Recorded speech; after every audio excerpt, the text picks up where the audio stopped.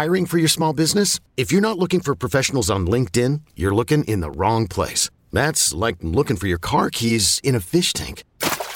LinkedIn helps you hire professionals you can't find anywhere else, even those who aren't actively searching for a new job but might be open to the perfect role. In a given month, over 70% of LinkedIn users don't even visit other leading job sites. So start looking in the right place. With LinkedIn, you can hire professionals like a professional. Post your free job on linkedin.com/recommend today.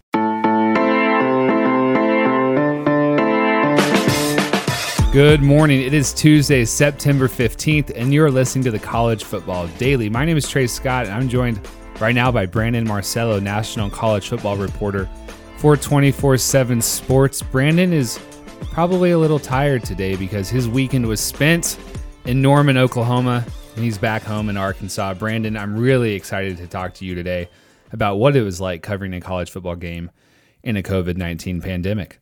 Yeah, one word, weird. Man, it was so strange. It was, I'm sure we'll go into more depth about it, but I'm sure a lot of listeners have been to spring scrimmages and stuff like that. Imagine going to that, but it being even less exciting from a fan standpoint. It was, and of course, worrying about how close you're standing to people and what you're touching. It was very strange. All right, so walk us through everything, and before we even do that, like we will just say we're owned by CBS. Like the process to just get approved for that travel was difficult. So like every precaution was taken as far as making sure you were being put in a safe position. So you get the green light, you drive, you go to Norman. Walk us through pretty much everything as far as the protocols that were put into place. Yeah, so we got approval, like, goodness, I think like Friday, the day before the game. We were kind of working toward preparing that as if we were going to be there. And then, no hotel or anything. So I drove straight from Northwest Arkansas to Norman, Oklahoma, which is about 4 hours. I literally timed it up to where I just drove straight to the stadium, parked, and went to the stadium, and then straight to the press box. What was it like? No, what was the vibe outside like? No tailgating. Was that pretty just somber? Were there any fans scattered around? There were fans walking around waiting to maybe get into the game, but there was no tailgating. The parking lots were pretty empty. It was like it was a Saturday in the off season walking around campus, except there was maybe 50 people walking around outside the stadium. From my walk to the car to the stadium gate, which was about 10 minutes, there may have been 25 to 50 Oklahoma fans outside about 2 hours before kickoff. Wow. Very strange. And of course there were, roadblocks and all that stuff. But I don't even know if those were needed. And some food trucks outside the stadium, which were absolutely dead. No one was eating. Yeah. And went to the stadium gates, and there was really no one there other than security. And security was pretty tame, pretty normal. They checked your bag and then got my credential and headed upstairs on the elevator to the press box. And that's where I stayed all the way up until after the post game. We weren't allowed to leave the press box. Usually if you wanted to, you can go through the stands, go hang out there, maybe go talk to a player parent or, maybe an Oklahoma administrator. That just wasn't allowed in this COVID era because of social distancing protocols, and they don't want you moving around. And also in the press box, every seat now is 6 feet apart from each other, and which makes for a very strange and very, not only is it sterile because they're cleaning everything and there's hand sanitizing stations everywhere, but you couldn't have conversations really with anybody because you were so far away from them. And with columns, in the press box area, you might have 2 or 3 people sitting in a space of about 20 feet, and then there's a column, and then that's it. So there's 3 people total in about a 20-foot space, and that's really kind of your world for 4 or 5 hours in the press box. And Everybody's wearing masks. You're required to wear a mask the entire time, other than when you're taking a sip of water or eating. And it's very strange. It feels like um, it feels like you're at home watching a game by yourself in a living room with a face mask on, I guess is the best way to describe it. I bet the Wi-Fi was better than usual. Yeah, it was good. I was able to watch some other games as well. Were there fans there? Was the band there? Were there any cheerleaders, cheer squad there? What was the environment like? It wasn't too bad, though. In a press box with the closed windows, you can't really tell much, but it was subdued. Obviously, there was about, I think, 22,000 people there, and the band was there, but they weren't allowed to play at halftime on the field. So they actually showed a video of them playing a show inside the indoor practice facility for the halftime show. I believe the cheerleaders were in the stands, but of course they were separated by about 6 feet. Same with the band; they're about 6 feet apart. And the fans, they had a different type of seating arrangements, which you guys have probably seen a lot on TV now, where it's kind of a groups of families, like 4 people here, and then 6 feet away from them or further is another group of 2 or 3 or whatever. Not really, doesn't seem like a lot of rhyme and reason, but there is rhyme and reason among the seating plans, and fans on every level, the 2 upper decks and of course the lower decks. And it almost made it seem like it was almost a full stadium because of fans being spread out everywhere, but it obviously was nowhere near full, and nowhere near as loud as it usually would be. And of course, the loudest cheers, really the only time I could hear anything in the press box was when OU would score a touchdown and during the pregame. Other than that, it was a lot like being at a spring game when there's like 20,000 people there and they're kind of just waiting for something to happen to cheer for, because I'm sure obviously OU playing FCS Missouri State, which is not a good FCS team. It's a horrible FCS team. Didn't help matters either. I have to ask. So Oklahoma won 48-0. They could have, won 150-0. Did the fans leave early after spending an entire offseason praying for football? Did they get, we had 2 quarters, I'm out? No, a lot of them stuck around. That's the one thing I was really, really surprised about. A lot of the fans just stuck around for pretty much the entire game. That's good. I mean, they wanted to see not only Spencer Rattler at quarterback, but they want to see Tanner Mordecai at quarterback. And we even got to see Chandler Morris, the son of former Arkansas head coach and current Auburn offensive coordinator, Chad Morris, play a little bit. And it was one of those games where no one quite knew what OU's roster was going to look like because there were some COVID worries. In fact, the game was in a little bit more jeopardy than that was being led on to going into that game, because they had so many people out, not only for COVID reasons, but also disciplinary reasons. And by the count of some of the beat writers there was at least 19 players out, at least, and several starters, of course. And that hurt them to a standpoint where they had to play, scholarship guys all the way up until the end of the game, including one running back that they're probably going to count on this season throughout the entire game. So that's a little bit of an issue. You don't want to be risking injury at that point. But, the fans wanted to see those backups because a lot of them played longer than maybe they should have had more 3rd and 4th teamers out there. And that was only because the roster was so thin. The College Football Daily will be right back. Is your child struggling with a specific subject or need help with homework? Are they asking questions that you're not sure you can fully answer? IXL Learning is an online learning program for kids. It covers math, language arts, science, and social studies. IXL is designed. This program will improve your kids' grades. Studies done in almost every state in the country. The kids who had IXL are consistently doing better. Powered by advanced algorithms, IXL gives the right help to each kid no matter the age or personality. And it doesn't have to eat up all your time. One subscription gets you everything for all the kids in your home, pre-K to 12th grade. So don't miss out. 1 in 4 students in the U.S. are learning with IXL. IXL is used in 95 of the top 100 school districts in the U.S. Make an impact on your child's learning. Get IXL now. And listeners can get an exclusive 20% off IXL membership when they sign up today at IXL.com/audio. Visit IXL.com/audio to get the most effective learning program out there at the best price.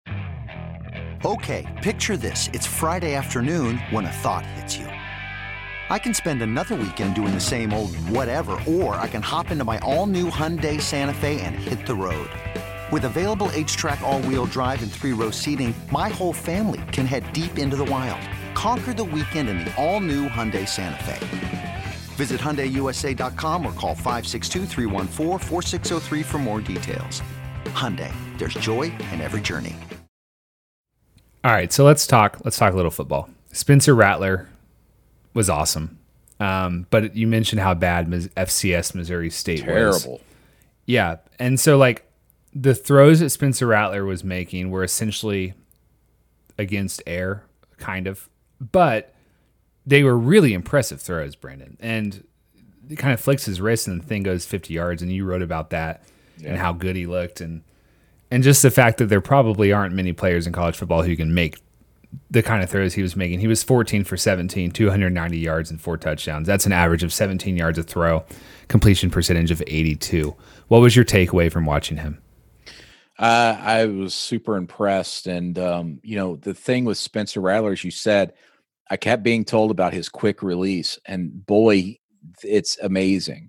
And this is what's going to help him going forward in the future. If he's facing a good defense and pressure's getting in his face, he's got such a quick release that he's not going to get a lot of sacks. And also, he's not only does he have a quick release, but he can throw it 50 yards with a quick release. And we saw that against Missouri State. It's just built into his throwing motion, the way he throws.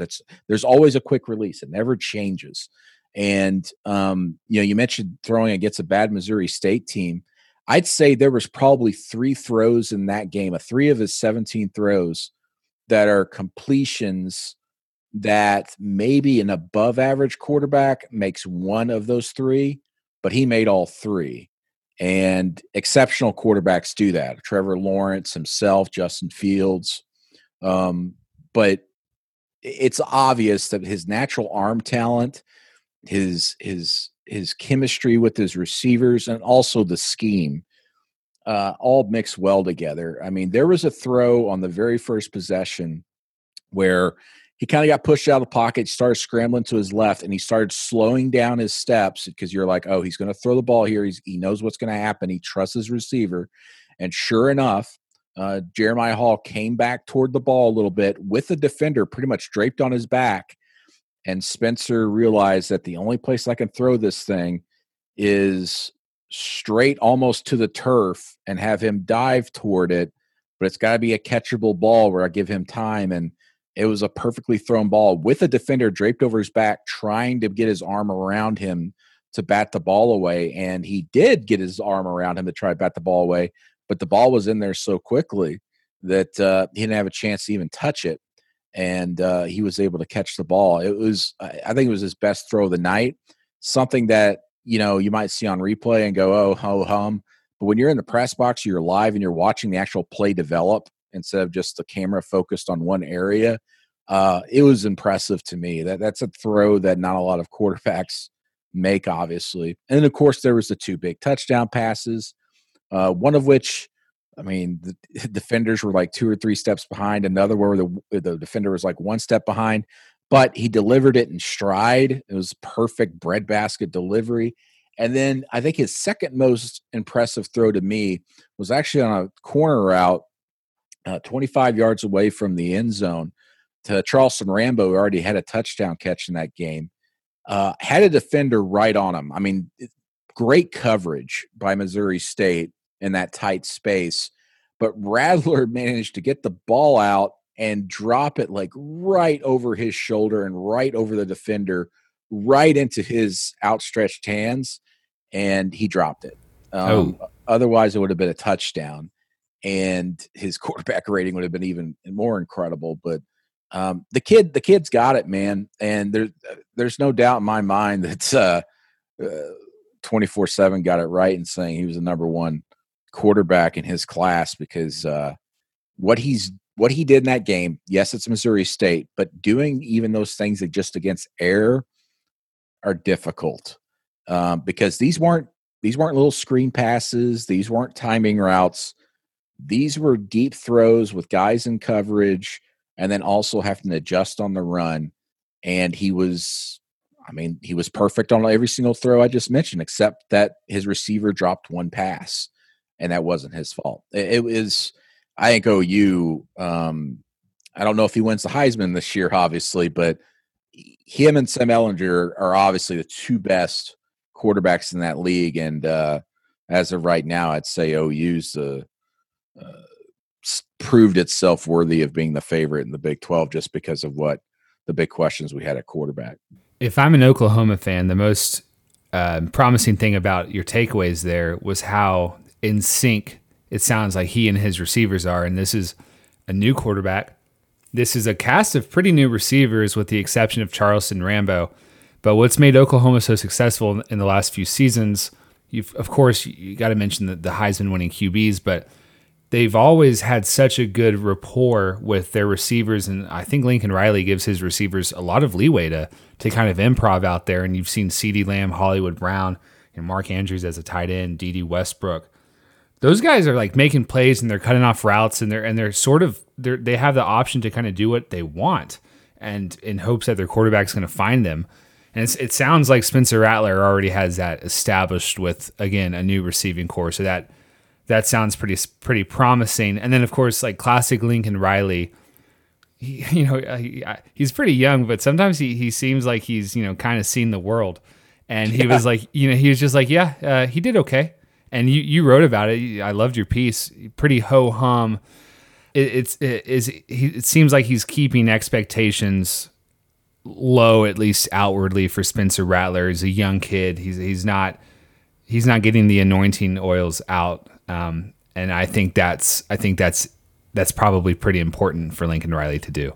Yeah, their big thing going into that, and even Spencer's teammates were saying it was about, they were worried about how he would react in his first start, would be too amped up and all this, because Lincoln Riley, as he's mentioned, even going into that game, he's been afforded the luxury of having quarterbacks who have either played in big games already before or were, upperclassmen and kind of accustomed to seeing all these things. And Spencer Rattler had seen it, but from the sideline last season under Jalen Hurts, and it wasn't known, hey, did he actually learn anything from Jalen Hurts? How's that going to translate to the field? And he went out there, he didn't rush anything, and wasn't, freaking out there, even when there was some pressure from Missouri State, which happened a couple times in the game, because as I mentioned, there were players out, and one side of OU's line was pretty much all reserves. And I thought he did a good job under pressure, and that was the number one thing that Lincoln Riley was talking about with whenever asked about him. He wasn't talking about the throws or anything. He was just saying, I'm glad he was out there playing calm and doing all of that. But his one-liner really about his play was, yeah, he did okay. And I kind of laughed when I heard that, because it was just like, I know we're trying to – coaches always downplay stuff, especially when you're playing an FCS opponent, but it is so clear and obvious that this kid is something special. Absolutely. Well, Brandon, we're glad you were out there. If you're interested in learning more about this debut, go read Brandon's story. It's on 24/7 Sports. Headline is "Welcome to OU, Spencer Rattler," where exceptional is now ho-hum. We're glad that you were able to get to the game and catch the former 5-star in his debut. It seems like the Big 12 might just be him and Texas and maybe Oklahoma State. We'll see how the Cowboys do this weekend, but that's three really good quarterbacks in Sam Ehlinger and Spencer Sanders against Spencer Rattler. So there's going to be some fireworks in the conference this year. That's going to do it for today's episode of the College Football Daily. Again, thank you so much to Brandon Marcello for joining us. Thanks to our producer, Tony Levitt. I'm Trey Scott. If you want to throw us a 5-star rating on Apple Podcasts, we will see you Wednesday.